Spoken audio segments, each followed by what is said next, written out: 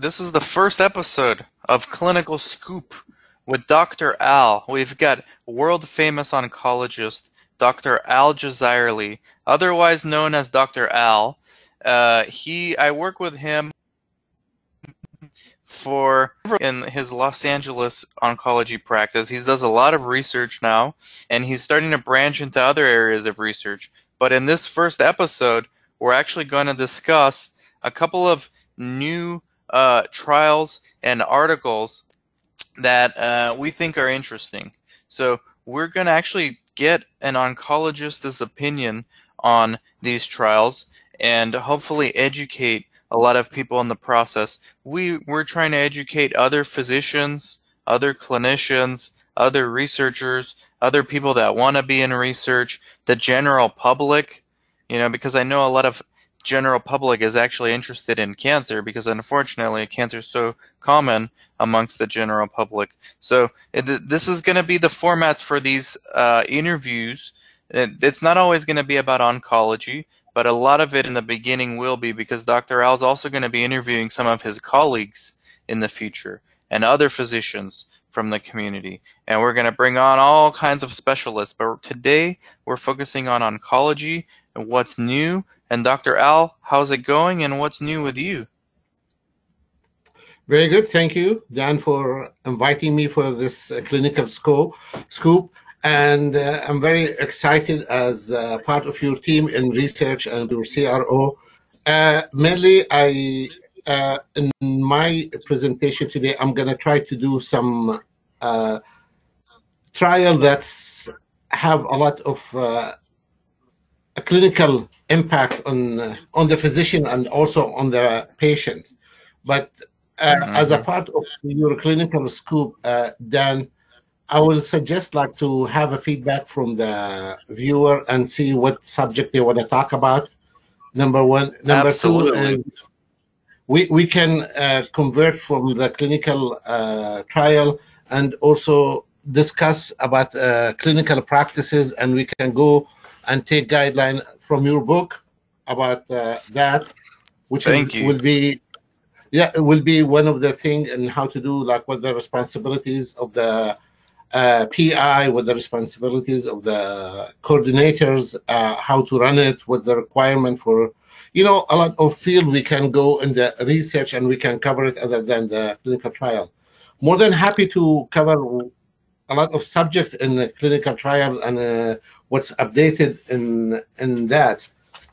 I choose a couple of articles mainly about things that's done in the clinical practice on a daily basis. Well, before we get to those articles, because I think that you made a good point. So before we get to these articles, I'm going to introduce maybe a little bit of what we're trying to do with the clinical scoop. So like you said, we're going to talk about clinical trial results. Sometimes we're going to talk about new clinical trials that just hit the market because we're really trying to target physicians and other clinicians and industry professionals who are curious about this stuff and want to hear the clinical results from the perspective and interpretation of a doctor, or it could be an oncologist, or it could be another specialist, depending on the study we're analyzing. So the clinicalscoop.com is where you want to go for these things. In the future, I will share the live stream link with everybody who wants to watch live as we're doing it, but the recordings, we'll keep the recordings. Once I accumulate 3 or 4 episodes, Dr. Al, I'm going to start the podcast, the Clinical Scoop podcast, where all the recordings are going to go. You can replay them when you're driving in the car. You can learn about study results. We're going to have all that stuff there. We're going to have our own YouTube channel. But right now, everyone joining us live, and we're sharing them on my YouTube channel for the time being. So thank you very much again, Dr. Al, for this idea. It's a fantastic idea you had to do this, and I love doing these kind of things because I had a similar idea a couple of years back. And it's funny how we both kind of came to the same idea, separately. But then when you told me about it, I said, hey, I've been thinking about this for 5 years. So I'm glad we finally got able to do it. And I'm looking forward to learning from you as well and watching you interview people and having others interview you. I think everyone, the whole community will benefit from this. So thank you again.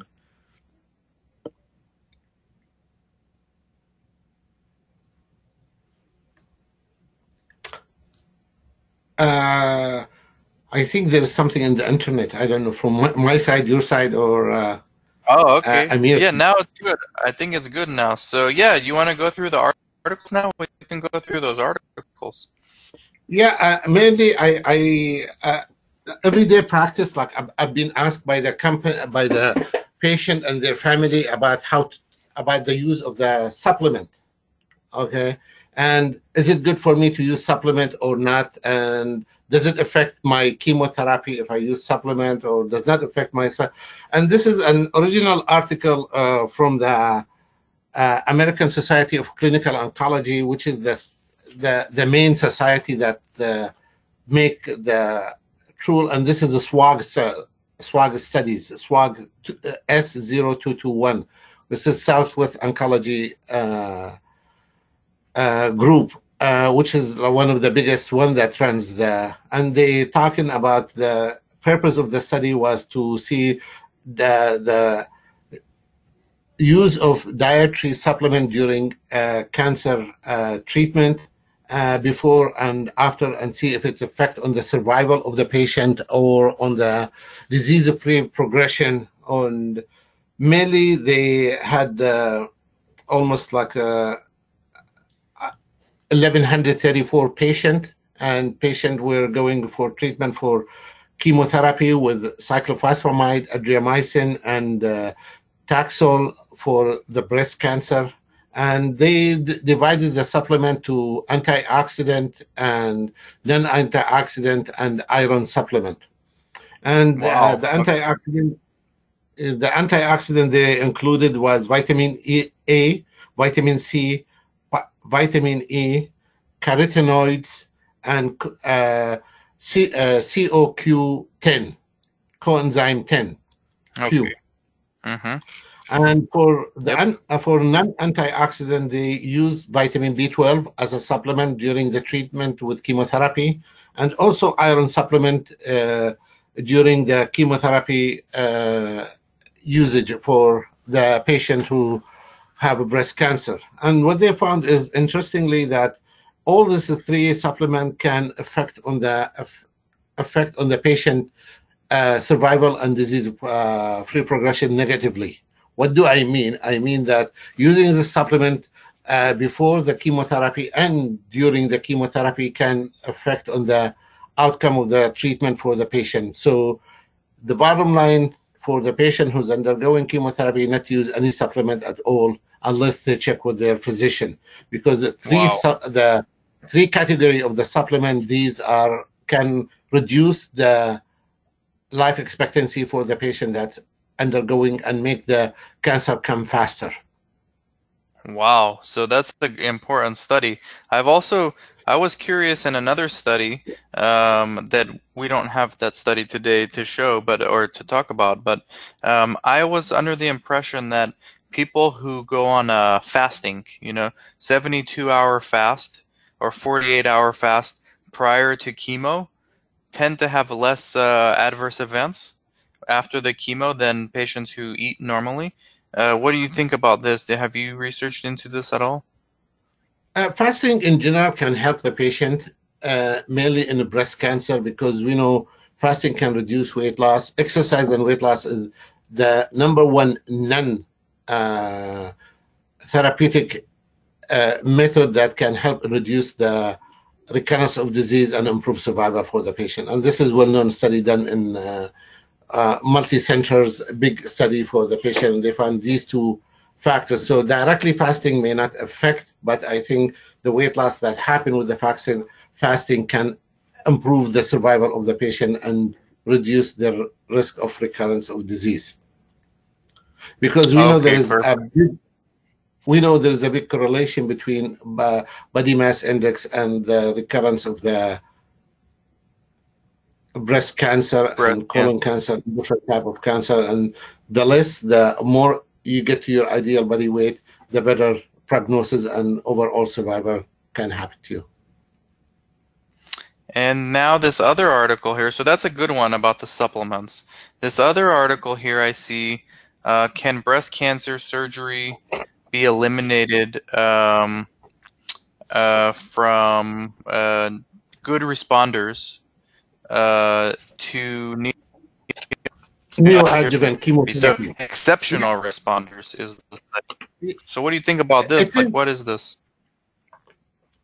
it is a very interesting study because a lot of direction is now to help minimize the side effect of treatment in general for the patient and improve their quality and reduce their comorbid condition that can happen to them. And one of the neoadjuvant is giving chemotherapy ahead of the treatment, as we have on Dr. Hoffman's study, the Pfizer study for the breast cancer, where Yeah. we're giving the chemotherapy before surgery. We're trying to shrink the tumor and see what the effect on the patient. So this is the goal of the neoadjuvant chemotherapy is to shrink the disease and minimize the surgery for the patient. These are the patient that eligible for this an early stage cancer, stage 1 or 2, without lymph node involvement, where they can do the chemotherapy, shrink the tumor, and then try to aspirate the tumor without doing the surgery and work. And apparently in this study, they found that there is almost comparable to the patient who had the same stage, the same disease. The outcome and life expectancy for both of them are the same. But this was a small study, and they want to take it bigger and do it through the SWOG, most probably in the near future. But as pilot study, it was very good for these patients and give them more hope about when they have a breast cancer, that they don't have to go through taking the breast out or doing mastectomy or having the side effect of that and having the distortion of body image. And Wow. This is important. Yeah, I'm reading here it is very in important. 2014, this was in 2014, the colleagues estimated that after neoadjuvant therapy, about half of patients with triple negative or HER2 positive tumors may not need surgery based on a 50% pathological complete response rate in those subtypes. I don't know if the term exceptional responders really applies anymore because this is becoming more and more something that we expect, one of the doctors said. So at the 2020 Miami Breast Cancer Conference, Dr. Whitworth discussed the latest thinking on this topic, standing in for another leader in this field. Yeah, they're thinking that this is becoming the new normal. Is this true? Are you seeing this too? Well, we in the community, I don't think we adopted this approach, but mainly in the university centers, yes, you see some physicians that do it through clinical trial. Wow. Mainly because it's not the new standard yet, and it have to have Right. have to have a big studies to apply the standard for the study and have it approved as the standard of care for more population. We have a lot of other options that can be done for the patient also in that regard, like even if they have lumpectomy or tumor resection, that they can have radiation inside the operation room for 7 days instead of going 6 to 8 weeks with the radiation treatment for these patients. Yeah, and we should actually get Dr. Hoffman on, because you mentioned the study that you and I are both working on right now. Is that because that's neoadjuvant and it's chemotherapy? Is that study anything to do with immunotherapy? No, it doesn't have to do with immunotherapy. No. Okay. Immunotherapy is it's a completely different field of in oncology. Yes, But yes. I think it is also possible to get Dr. Hoffman on board and try to get his opinion about the new adjuvant and his study and what the future. But from what I see in the patient that I enrolled so far, it is a very promising study. Yeah, lots of good stuff in the oncology space. Yeah, 4 out of 6 or 7 patients, their tumor completely disappeared. But unfortunately, with this time and this era, I have to send him for surgery because this is the standard of care. Yeah, I cannot that's just the standard, do for him. Yeah, I have to follow the standard of care at this point, unless there is an open study to take to do only suctioning of the remnant tumor from their breast at this time. Right. You want to talk next about the Paola 1 trial?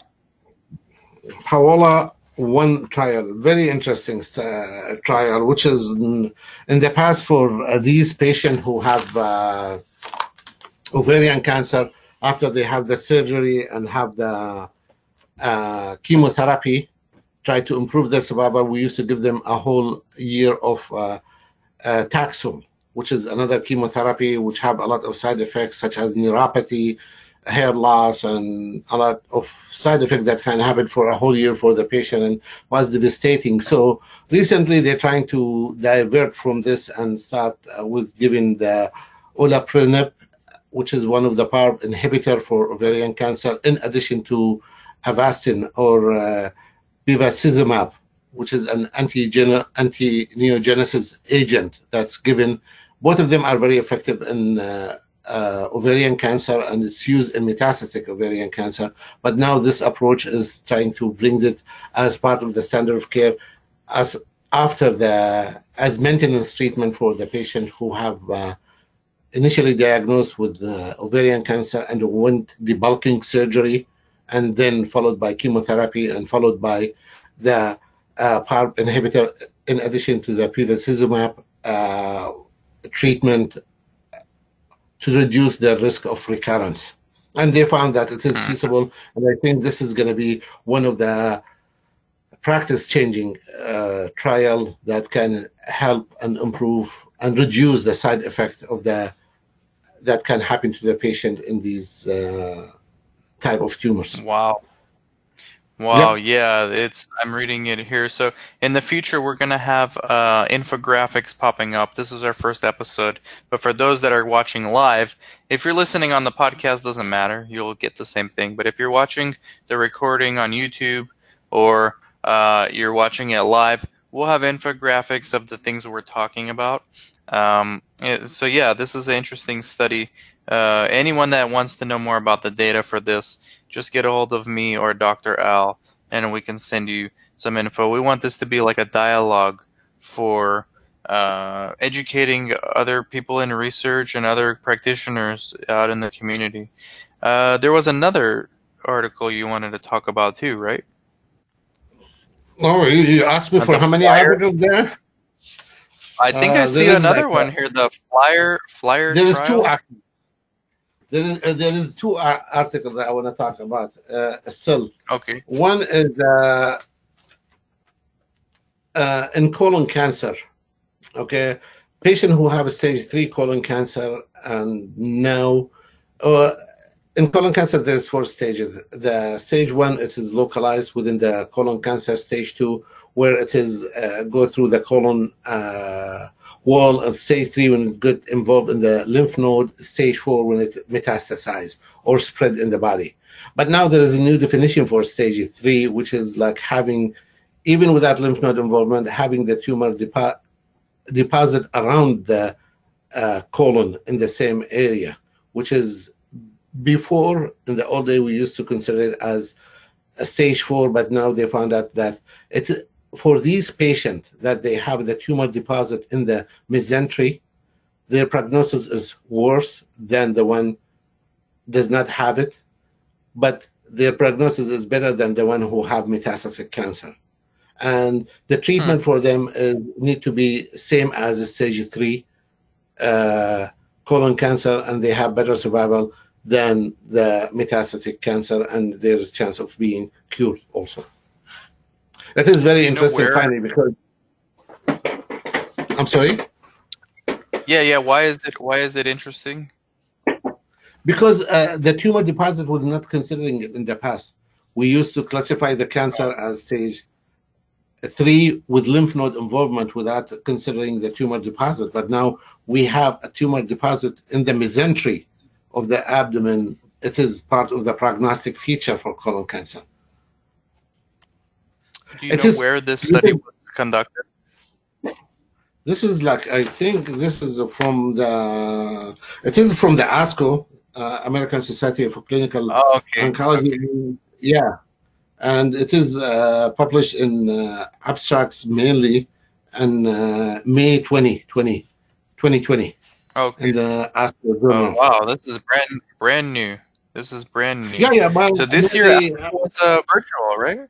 You did ASCO yeah, virtually, or we have ASCO virtually, and a lot of abstract, a lot of literature came out in oncology, but also everything could be an observational or could be something uh, non yet clinical. Scientifically, it have very good merit, but clinically not yet there. right, right. Interesting. Okay. It'll be interesting to see over the months, what comes out, what's new, what are your thoughts on it? And maybe we can even get some of these other doctors to come on and interview them about their study. Like, for And example, Dr. Hoffman. yep, this is the last one is about treating lymphoma. The standard of care for Okay. treatment of non-Hodgkin lymphoma, aggressive type, is to do the R-CHOP. R stand for Rituxan, CHOP, C for Cytoxan, H for Adriamycin, O for vincristine, and P for prednisone. And this is used. This has been the standard for many years. But now they try. It is very heavy chemotherapy, can cause a lot of side effect and can cause a lot of morbidity things for the patient. So they're now trying, and usually we give 6 cycles, okay, and then we give maintenance Rituxan after that for 2 years, once every 3 months. But now is they're trying to do is trying to reduce the amount of the chemotherapy for this from 6 to 4 cycles and see if the for this type the same type of lymphoma and see if the patient can tolerate it and his survival will be as good as doing 6 cycle or not. And this is what they call it, the FLYER trial, That's FLYER. the trial, yeah. Yep. The Uh-huh. flyer trial. And they found out in this trial that giving less chemotherapy for these patients with B-cell lymphoma can reduce without compromising outcome of these population and can help them and can maintain their survival same as giving more chemotherapy. Giving 4 versus 6 Yeah, cycles. chemotherapy can be reduced without compromising outcomes in this population, which are they're talking about young patients with aggressive B-cell non-Hodgkin lymphoma and favorable Yep, prognosis. yep. Interesting. So this So R-CHOP is a new R-CHOP no, the basically is the new. standard of care for treatment of non-Hodgkin lymphoma. The Oh, standard of okay, care for okay, okay. treatment of non-Hodgkin lymphoma. We've been using it for many years. Okay, I got it. But now for these Okay, patients to try to reduce the side effect, because this can have side effect on the bone marrow, side effect on the heart and the kidney, to see if reducing the comorbid condition can help these patients and maintain their survival same as more chemotherapy. I got you. Okay. Yeah, wow. I'm seeing the safety profile here, progression-free. Well, these are interesting articles we got this time. And these are new, these are fresh Here, results. yeah, but my question for you is like there is a lot of specific things in the trial that we can make slide for it and go through it and do this, but I think this will be a little bit too complicated for the general population because they have to go through that unless they want to see this thing, unless they want to know it. Okay, They more want to than know. happy. They want to know. It's gonna be mostly clinicians, but there are gonna be those patients they call the empowered patients that study this stuff. I mean, you know, some of these patients, they know a I know. lot. They know Yeah. more than most doctors about this stuff. So we're gonna attract those kind of patients too. Um, but yeah, I think this is all interesting. And the good thing about this is clinicaltrials.gov. I mean, we're at the busiest stage of research we've ever been, and that's in the middle of a pandemic. I mean, we can talk about the coronavirus studies in future episodes because there's a lot of those now. A lot. and I know a lot of people are interested in that as well. So let us know in the comments, and you can all text me 949-415-6256 to let me know what you'd like to hear more of and what you thought of this and what you think of the format. And we're going to get other guests on. And if you are a guest that wants to come on, and I know a few people that already want to be interviewed, Dr. Al, so we're good to go on this stuff. You're going to be an excellent host for this show, and I will be your co-host, just providing some comedic relief. Great, Dan. I'm glad that we launched this podcast and we start doing it. I think it's very exciting, but We did the it's all like first one. experimenting. Yeah, we experimenting. We need to get it to the best shape that everybody can enjoy it, can learn from it, and will be for the physician, for the general population. And we don't have to stick to oncology. We can study a lot of things. We can bring a lot of subjects into it, from internal medicine to cardiology to, we can interview a lot of physicians that they can help in this study. If you have any question or anything, just let us know. Excellent. Thank you, Dr. Al. Thank you, everybody, for watching live. Message me on Instagram if you want the next live link. It's Dan Sarah, like my name underneath here is my Instagram. And like I said, you can text me as well. And thank you, everybody. And we'll see you next time. We'll do many more of these. Take care.